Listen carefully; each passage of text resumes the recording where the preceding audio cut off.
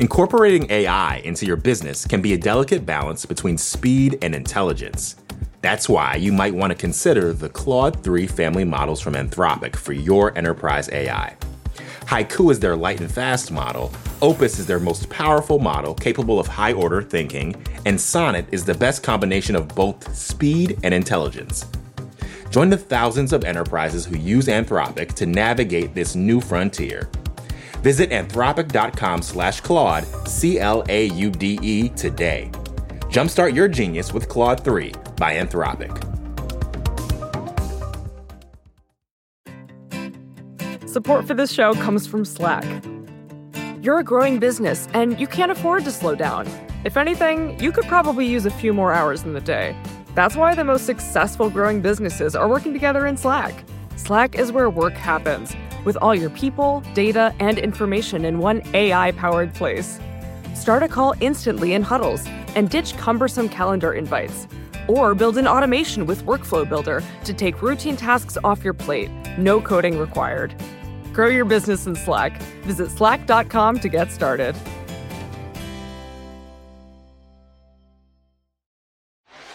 It's on!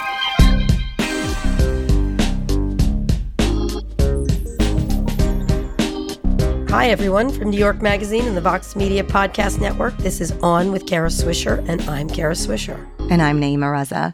Today we have journalist and CNN anchor Christiane Amanpour joining us. We actually taped with her on Tuesday to understand the situation in the Middle East, where 1,400 Israelis have died, almost 200 remain hostage, and at the time we're taping, 3,500 Palestinians have died. It's a precarious situation, and so many people are at risk, including these 200 hostages who've been taken by Hamas and are being used as shields. We should note that a lot has happened since we actually taped with Christiane, just in the last 24 hours. Yes, shortly after we hung up with Christiane, there was a massive attack on a hospital in Gaza. Palestinians say it was Israel. Israeli Defense Forces said it was an Islamic Jihad rocket. The U.S., including President Biden, is now saying that it confirms the Israeli position. There is a lot of fog of war happening here, and it's going to be a topic that we talk about with Christiane Amanpour in this episode. It's also something that we will discuss with panelists on a conversation that we'll have on Monday around how to make sense of information and disinformation in this war. This has obviously been a huge challenge in these kinds of unfolding situations, and it's a very hard job for journalists to navigate. And we've already seen that in this context where unsubstantiated claims about beheaded children made their way to the White House and then had to be walked back by the White House, by Israel, and by CNN. But one thing we do know for sure is that there's so much civilian suffering that has happened, and that doesn't seem to be stopping anytime soon. It's a time when you have to be very careful as a journalist, and someone like Christiane Amanpour, who is considered the top-level journalist internationally, is trying very hard to get to the truth and talk to as many people as possible, but it still is incredibly difficult given how tense things are in the region. Another thing that's happened in the last 24 hours is that President Biden landed in Israel.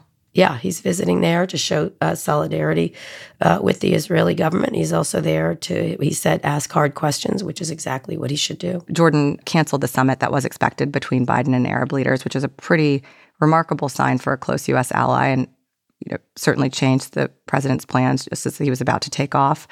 Arab nations have a strong position on this. Protests are unfolding around the Muslim world, and Putin went to see Xi in China. A lot of major political moves happening right now in the world. It feels very fragile. Yeah, I do think it's important that Biden went to show solidarity and to show that he's paying attention, because it's where the world's leaders should be focusing. I think that the West has turned away from this region in the last couple of decades. We've seen, and particularly after the Arab Spring with a pivot to Asia. But there's a big role now to see who is going to solve this problem. There are reports that also they're going to allow finally humanitarian aid into Gaza from this visit. So we'll see what happens. But as all of this is unfolding in the world, Christiane Amanpour is a person who is really trying to make sense of it. And I think the way the conversation is playing out in social media, across circles, I mean, there's a lot of conversation where people are saying, oh, context doesn't matter, nuance doesn't matter, or people are complaining about both sides of them. My whole thesis is we don't really know what's happening here. It's just that when you don't have full information, it makes it really difficult to do a good job. And I think it's not just that we don't know. Journalists have to evaluate all the information and extract all the information that they can to make sense of a situation and a story. Context and nuance are the job. I think the stakes for the world are very high, and that means journalists have to go that extra mile to make sure that they are accurate and complete in what they cover. That's true. Let's take a quick break, and we'll be back with Christiane Amanpour.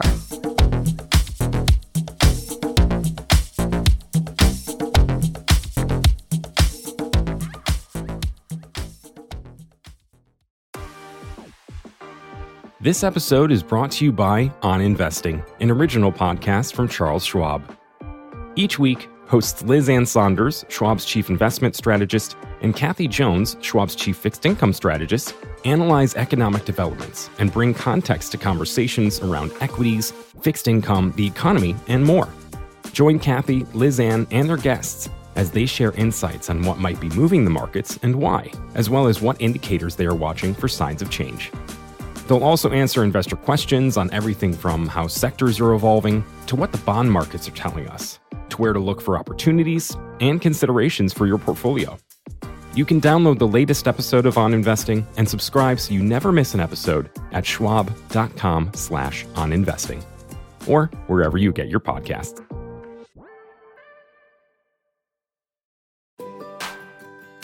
Support for On with Kara Swisher comes from Greenlight. Look, if you're anything like me, then I'm confident you wanted to make a really dumb purchase back in the day. Maybe you thought that boombox you got would last a lifetime, or just wanted way too many high-waisted jeans. We've all been there. You live, you learn. But if you're a parent, you want to be able to pass those financial lessons you learned on to your kids in a way that sticks. That's where Greenlight Card comes in. It can help your kids actually learn how to make smart financial decisions at an early age. Greenlight is a debit card and money app made for families. You can send your kids instant money transfers, get real-time notifications on spending, manage chores, and automate allowance. I think it's important for kids to understand how to get on a good path for financial success and what spending means and where the money's coming from. And one of the things that's important is to teach them how to manage money from an early age. And the Greenlight app also comes with games that teach them money skills in a fun, memorable way. So stop putting off the money talk and start putting your kids on the right path. Sign up for Greenlight today and get your first month free at greenlight.com/Kara. That's greenlight.com/Kara to try Greenlight for free. Greenlight.com/Kara. It is on. Thanks for joining us, Christiane. I'm really pleased to be with you, Kara. So I've wanted to talk to you for a while. As you know, I've been writing you and all kinds of stuff. And we were going to talk about truthful, not neutral, but we have to start talking about the Hamas attack and the coverage. The brutal attack was a surprise to Israel, which it did not expect such a broad-ranging assault. More than 1,300 people were killed in the attack. We now know about 200 hostages were taken. Where were you when you learned of the attack, and what were your first thoughts? I was actually coming back from a really successful and upbeat trip to the United States. I had just interviewed Hillary Clinton. I had just met with one of the Iranian hostages, a friend of mine, Siamak Namazi, who, thank God, had been released along with the others. I'd had dinner with him, and I was feeling really, really good. Landed on Saturday morning in London around 6 a.m., and shortly thereafter, clearly was flooded with the news of what had happened. And I just couldn't believe my ears. I couldn't believe what I was hearing, that this organization had assaulted Israel in an unprecedented way in a three-pronged attack. It was by land, sea, and air. And I'm like, how is this possible? And of course, at the time, we didn't know the full extent of the horror that unfolded.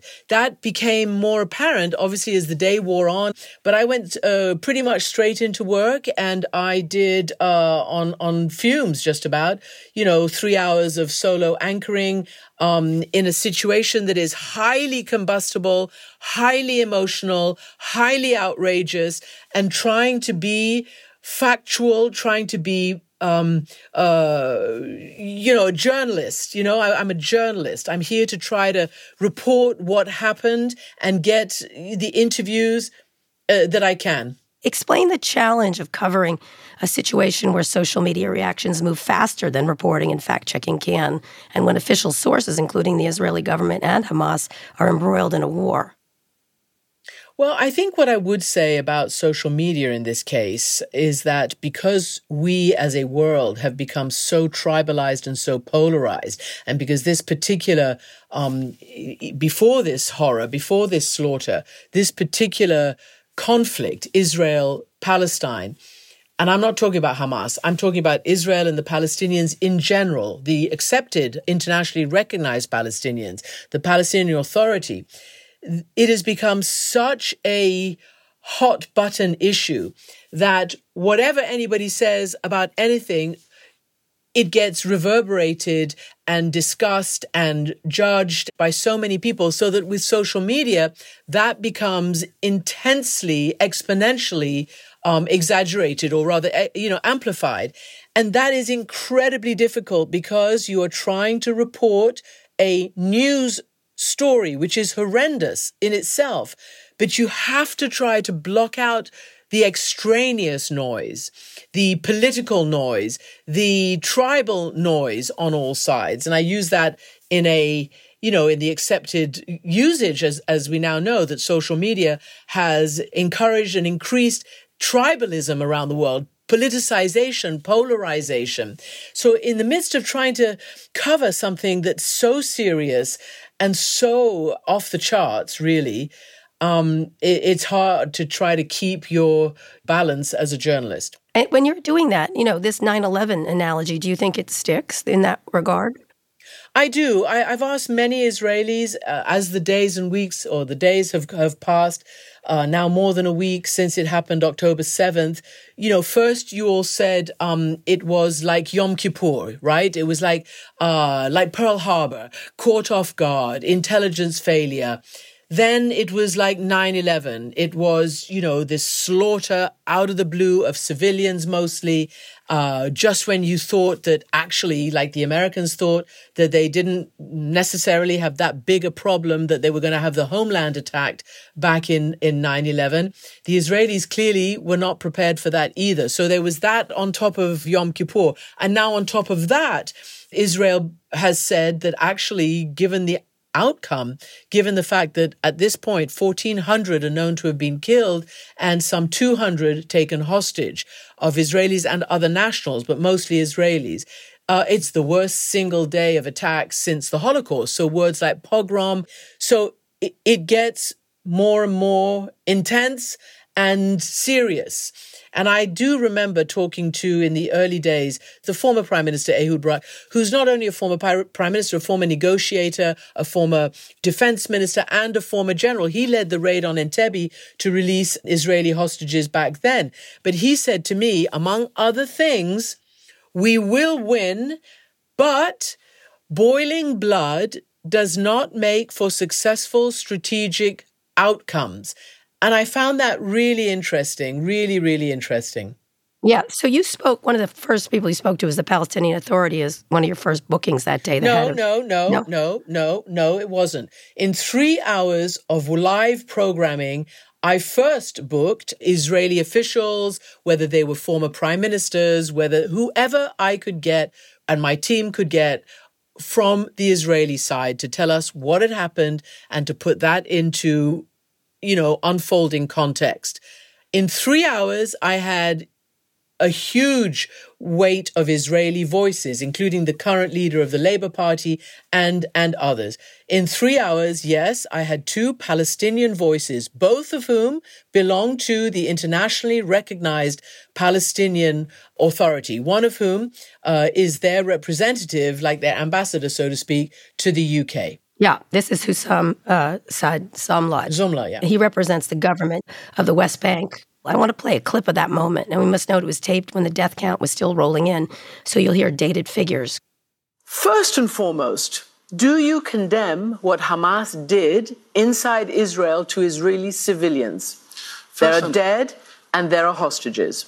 First and foremost, the Western media must really abandon this framework that has gotten us to where we are today. Okay, but I just want to know, do you support the killing of civilians? Of course not. Of course not. So do you condemn that? The loss of civilian life is tragic in all sides. And what is happening is extremely worrying and very tragic.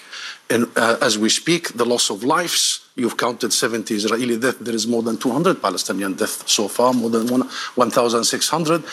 Entire residential compounds are being wiped out. This is a war crime committed by Israel. What is more tragic, or equally tragic, is the blindness and the deafness of the world and the international community for so many years, of the warnings we have been saying that this was coming. Israel knew that this was coming their way. We, the National Movement of Palestine, the PLO, have found a different path 30 years ago. We have committed to what the world asks us: recognize Israel, commit to negotiations and non-violence, and to international legitimacy and resolution. Israel was expected to do one thing only: roll back its occupation, stop its colonial settlement expansion. Not one day it did so, killing the prospects of a two-state solution. And the world was expected to do one thing, Christiane: uphold international law equally on everybody, on Ukraine, on Palestine. And the world fails to do that. What did you make of his response? What were you going for there? You know, Cara, I'm almost sorry that you brought that up, because it caused me a lot of grief, in that I got a lot of pushback from certain people in the Jewish community. All I can say is that I asked him to condemn it. I asked him, would he condemn it? Does he condemn it? And he said yes. And then he put the history in context. As you say, it was in the very, very early hours at the beginning of as we were learning the extent of the slaughter and the viciousness and the intimate barbaric killing of men, women, and children. Had I conducted that interview days or a day later, I would have maybe had a different follow-up. However, I will say that I do not apologize for actually putting some of the history in there as well. Sure. I think that is something, whether it was apt then or not, as I say, we didn't know the extent of what had happened. But I was not talking to a terrorist. No, not at all. And in fact, one of the things you covered was the wariness of the both sidesism after the terror attack. Days later, you posted a related question to another guest, Israeli historian Yuval Noah Harari. Let's play a quick clip from that interview. Can I ask you, because you are a really thoughtful person and your whole career and your public intellectualism is based on complex thoughts. Is there a moral maze? Is there an ability to hold two thoughts at one time? That slaughter is the worst thing that could have happened, and that everybody has the right to live with rights and dignity, including the Palestinian people. And yes. I am not talking about Hamas. Yes. I am talking about the legitimate aspirations of the Palestinian people for 75 years and 56 under occupation. Yes. And this is the big challenge, that it should be possible to understand that you can be victim and perpetrator at the same time. That this is what happens to most people in history, most nations in history. They are sometimes victims, they are sometimes perpetrators, they are sometimes both at the same time. But this is a kind of complexity, but especially when you stand thousands of kilometers from the conflict, you can see it. But for the people on the ground, it is impossible. It is just psychologically impossible. And of course, Cara, he's right. It is psychologically impossible. But I go back to reading the book by Ari Shavit, My Promised Land, the Israeli journalist and author, who also said that you have to be able to hold two thoughts in your hand at the same time. Yes, you may believe that the occupation is wrong. And yes, you also have to accept that there is a legitimate feeling of intimidation. That's the word he used, years ago when he wrote his book. So in other words, the existential crisis, the existential fear that Israelis feel. And and also that they can be against the occupation. But of course, these are all thoughts. These are big thoughts for the future after what is going to happen. So I am now questioning, I questioned former Prime Minister Yair Lapid last night. Now, he has not joined, and this is significant, he has not joined the so-called unity government with Netanyahu because he does not agree with Netanyahu's far-right coalition members, on whom, like many Israelis, they put blame for this massive failure, for crying out loud. So what is the end game? And to be honest, nobody can tell us what it looks like. What happens the day after you have defeated Hamas? If you defeat Hamas, what happens the day after? Do you reoccupy? Do you half Gaza? Do you shunt Palestinians in one direction as Arab leaders are afraid and never allow them back? What do you do? They do not have an answer right now. And they've told me that. They do not have an answer right now. And all we have to do is go back to the US and coalition war against Saddam Hussein in 2003 and remind everybody and remind ourselves that the war to depose Saddam Hussein was relatively simple, relatively bloodless, relatively no casualties on the US side. But the aftermath was a catastrophe. Tens, if not hundreds of thousands of people killed there. And so many Americans, grievously and irredeemably injured as well as being killed, plus the birth of ISIS. So let's talk about what's happening also is this humanitarian crisis, which has become the central story right now that's unfolding in Gaza.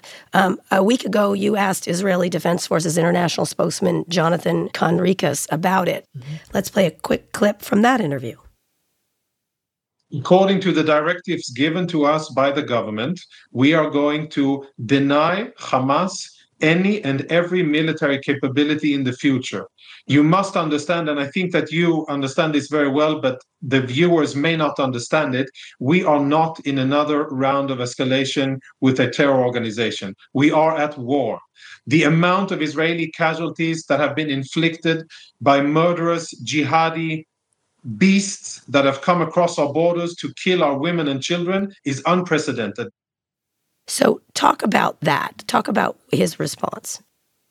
So I've spoken to a lot of the IDF spokespeople on my show every night. I've spoken to a very senior aide to Benjamin Netanyahu, Mark Regev, who I've known for many, many years when he was foreign ministry spokesperson. Then he became senior advisor. In the interim, he was Israeli ambassador to London. I've had a lot of encounters and conversations on and off the air with Mark Regev.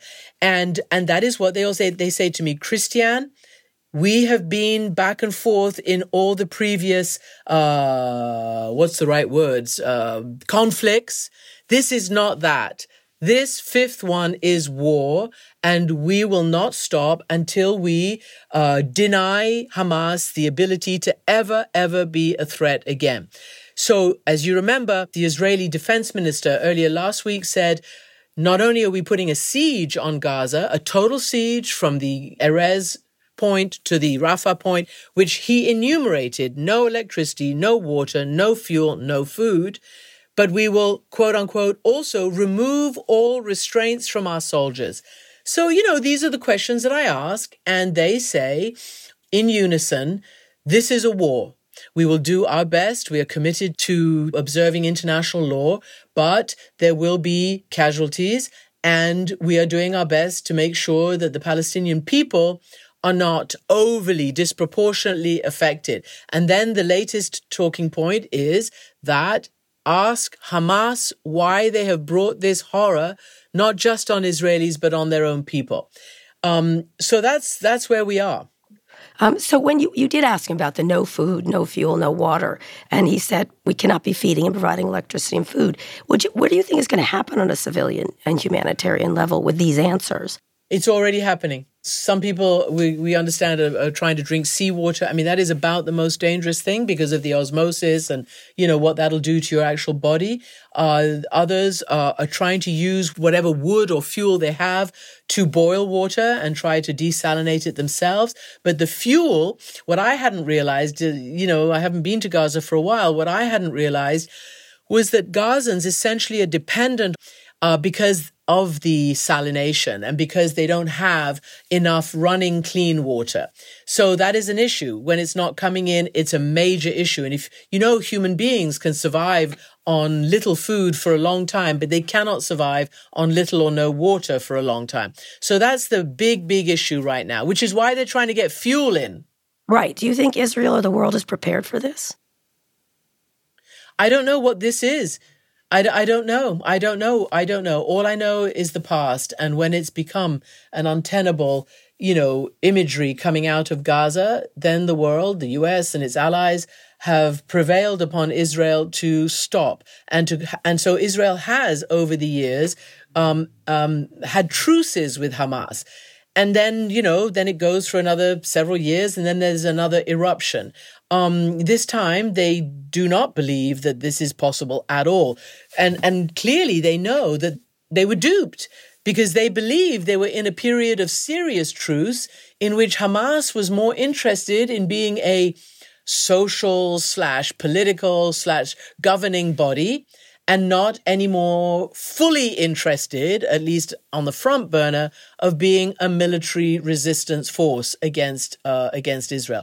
Apparently, the Israelis were busy trying to, relieve some of the economic pressure by getting Gazans, visas and passes into Israel to at least be able to work and take remittances back into Gaza. And frankly, same as I found back in 2006, I've been in Gaza many times, including when Hamas won the election, which I have to tell you and your listeners that it was the United States, it was George W. Bush, Condoleezza Rice, and all those people who said that democracy in the Middle East will run through Baghdad. After that war, they insisted on those Palestinian elections going ahead, despite what the Israelis said. It was the government of Ariel Sharon, if I'm not wrong, and it was the Palestinian Authority, Mahmoud Abbas, who said, no, don't do it. Hamas will win. And the U.S. insisted that these elections go ahead, and bingo, Hamas won, and this is now the result. So when you're covering this, you were famous for this phrase which you were talking about CNN itself when you were undergoing some problems there. Truthful, not neutral. No, it wasn't my problem. Yeah, no, I know that. I know, but you used the term. That was a leadership problem, that was a which has now been fixed. Fixed. Are you happy now? With an excellent new CEO. Yeah, all right. So you said truthful, not neutral. It resonated with a lot of people. How do you look going into this when there's words like genocide and apartheid being used as when you're covering it? Well, Cara, at this precise moment, I'm not using those two words. Okay. You can hold two thoughts in your head at one time. Right. That this matter, however the Israelis manage to resolve it, will only be a resolution for the moment. And afterwards, two things have to happen. And I've asked each and every Israeli who I've spoken to, whether military or political, in the intervening days since October 7th, you were not prepared. Your people were slaughtered. You were not there. What happened? And they said, all of them to a person say to me, Christiane, you're right. This is what we're going to have to investigate after the war, because Israel is a country that has, like other countries, done the inward-looking self-investigations and the accountability. That's one thing. The other thing is that I also ask them about what happens next in any kind of political resolution. And again, they say, now is not the time, but we will. And of course, this now becomes the U.S. issue, because the United States of America is the only country that has the credibility and the deep support and history of support for Israel to have the credibility and the integrity that is appreciated by all sides. So how do you feel? No. The United States has taken its eye off the ball because they've been swinging over to Asia and China. Mm-hmm. They tried to do all these side deals with Israel normalizing with UAE and Saudi Arabia. These people are not at war with Israel. They are not at war with Israel. The Qatari prime minister said to me, all these normalizations, fine, it's great. It may reduce tension in our region, but it is not the fundamental issue. The fundamental issue is the Palestinians. Right. Again, I am not talking about Hamas. Right. I get that. Now, Biden is headed to Israel. Talk about what U.S. policy should be right now. I believe one of the main, from U.S. officials who I've talked to since the news broke that he's going, I believe one of the main imperatives for a U.S. president is to build on the trust and the love that they are showing to the Israeli people and that the Israeli people are appreciating right now. More than half the Israeli people listened to Joe Biden's speech and his speeches, but his main speech on this horror. And they appreciate him. They are desperate for leadership in this vacuum. I'm talking about the majority of Israelis now. There may be some who don't appreciate, but the majority do. At the same time, the polls show that the majority of Israelis do not trust their own government because of what's happened and want the government to resign once the war is over.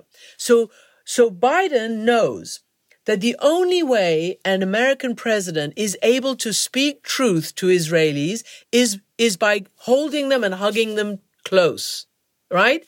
And that is part of, I think, what he's going to do, to show that he absolutely is supporting them, to show that the Americans have their back, but also to show that he can be trusted in their hour of need, and also if difficult choices need to be made in the future. Around Netanyahu, you mean?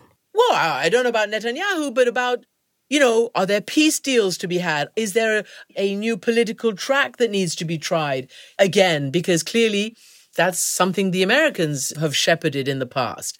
And to trust, in other words, out of this catastrophe, can a long-term solution be found?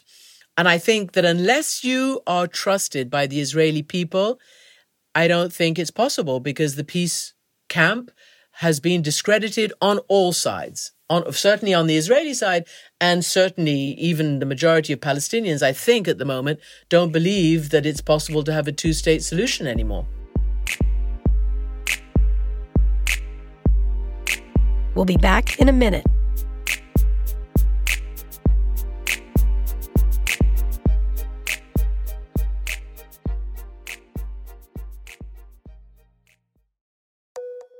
Support for On with Kara Swisher comes from Babbel. Our phones have gotten pretty good at translating speech on the fly. If you're traveling to a new country and you'd like to order a chicken sandwich with pickles, an app will probably see you through. But what if you want to chat with your server about the neighborhood, or other dishes on the menu, or your love of pickles? Real conversations with real people don't lend themselves to translation apps. Genuine connection requires a genuine grasp of the language, and that's something Babbel can offer. Babbel is a science-backed language learning app with lessons created by real people for real conversations. Babbel doesn't rely on artificial intelligence to build its 10-minute lessons. Instead, they're handcrafted by more than 200 language experts focused on teaching phrases and vocabulary you'll actually need to communicate. I really like it. I'm using Babbel, and I've been able to use it here in Argentina, where I'm visiting my son, Louis. It's a really efficient way to learn a language. I do them very quick. It's 10 minutes. It's very user-friendly, lots of pictures. I was never good at languages, and I'm really enjoying using the Babbel app. Here's a special limited-time deal for our listeners. Right now, you can get up to 60% off your Babbel subscription, but only for our listeners at babbel.com/swisher. Get up to 60% off at babbel.com/swisher, spelled BABBEL.com/swisher. And you know how to spell that. Rules and restrictions may apply. Support for this show comes from the Harvard Business Review.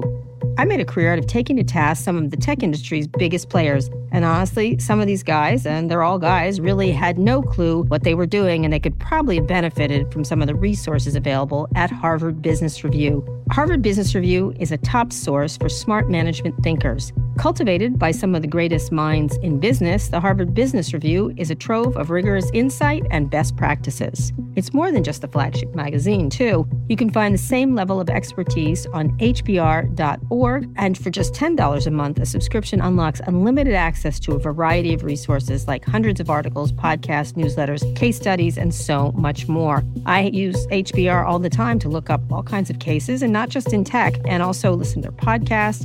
I look at their newsletters, and I I really, really, really, most of all, like the articles, which have a different perspective that I might have to give me ideas. While much of Harvard Business Review's content is available for free after signing up at their site, subscriptions to unlimited content start at only $10 a month. Go to hbr.org/subscriptions and enter the promo code KARA right now to get 10% off your subscription. Again, to save 10% off your HBR subscription, go to hbr.org/subscriptions and enter the promo code KARA.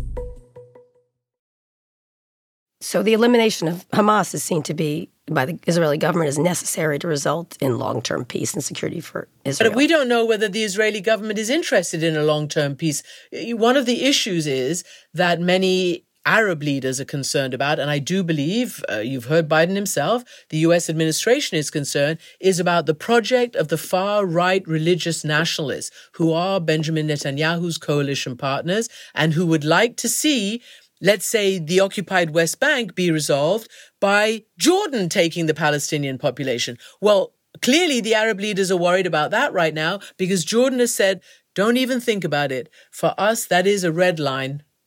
Jordan is not Palestine. Right, right. So let's finish talking about the other, in the region, Egypt, Saudi Arabia, and Iran. How are you looking at covering their roles here? It's difficult, but we're eyes on. We have reporters inside southern Lebanon. At the moment, we don't have an independent reporter inside Iran. If things require it, hopefully we will. What I know from the US and from other foreign ministers and people who I'm talking to, mostly on background, because they don't all want to be quoted at the moment, but we do know from the United States that they see no active planning by either Iran or Hezbollah right now, as we speak, to join any wider war. Yes, there are skirmishes. Yes, Iran is warning about a humanitarian catastrophe against the Gaza civilians, but Iran takes for itself that role of being, the backer of the Muslims around the world. But they have no evidence of Iran having planned this, having given a green light, or at the moment preparing for any wider joining of this war. Because that could all change, but I'm talking about right now as we speak. So my last two questions, I know you've got to go, is there are competing cries for context versus moral clarity in recent days. Right now, it's playing out the current conflict with Palestinian sympathizers pointing to past abuse by Israel and those who think this heinous attack requires a different response. How do you balance those as a reporter? Well, look, I've always said, I'm now covering it from my studio in London. So I will be going there in the next week or so. Right. To provide, relief from all our anchors and people who are there, but also, if there's a next phase and I've got a new program starting, I believe that even as reporters, you learn more and more as the situation goes on.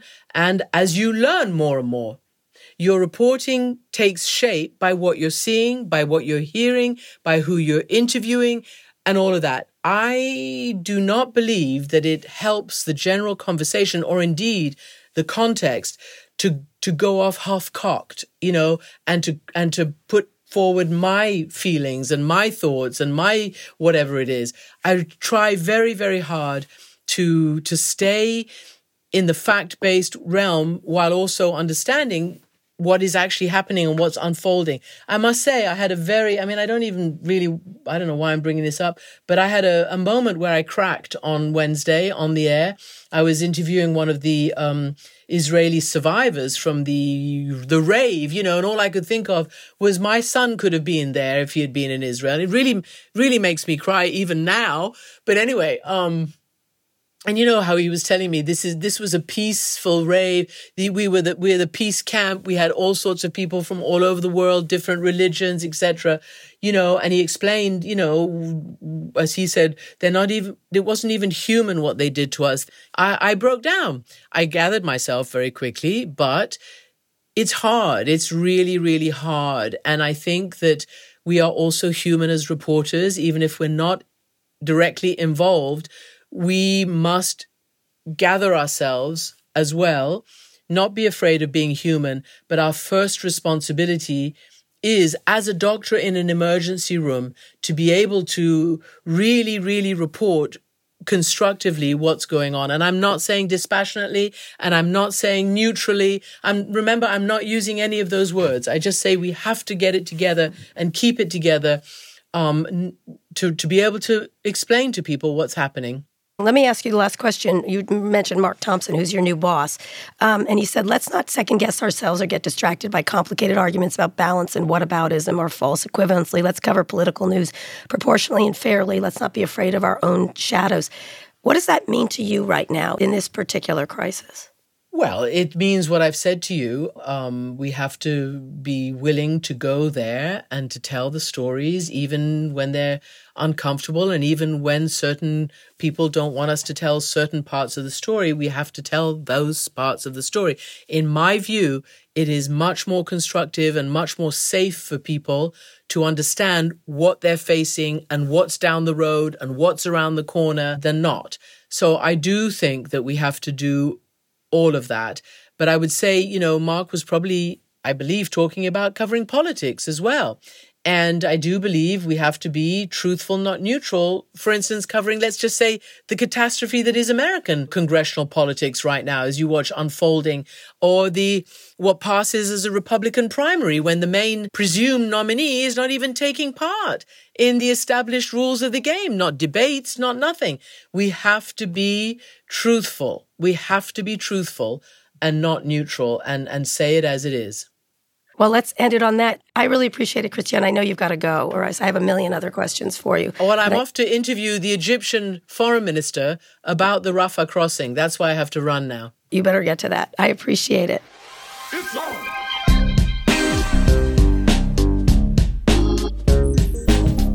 That's a very timely interview she's rushing off for with Egyptian Foreign Minister Sameh Shoukry. Absolutely. That's the real problem at the border there with the Gazans trying to cross over. Yeah, well, they're trying to let foreigners out, and the Egyptians have said you have to let aid in, which everyone agreed to, and there was a ceasefire, but then Israeli shelling continued. I think Shoukry said it was ongoing aerial bombardment of that area. Yep. I wish we had kept her for longer, but a lot of ground covered. Yeah, I mean, she's a very busy woman right now, obviously. And so these are really important things. There's just a million things you could talk to Christiane about, including what was happening at CNN. She kind of referred to it, something we hope to talk about her longer, but it's an ongoing crisis, and it's one that's moving in real time.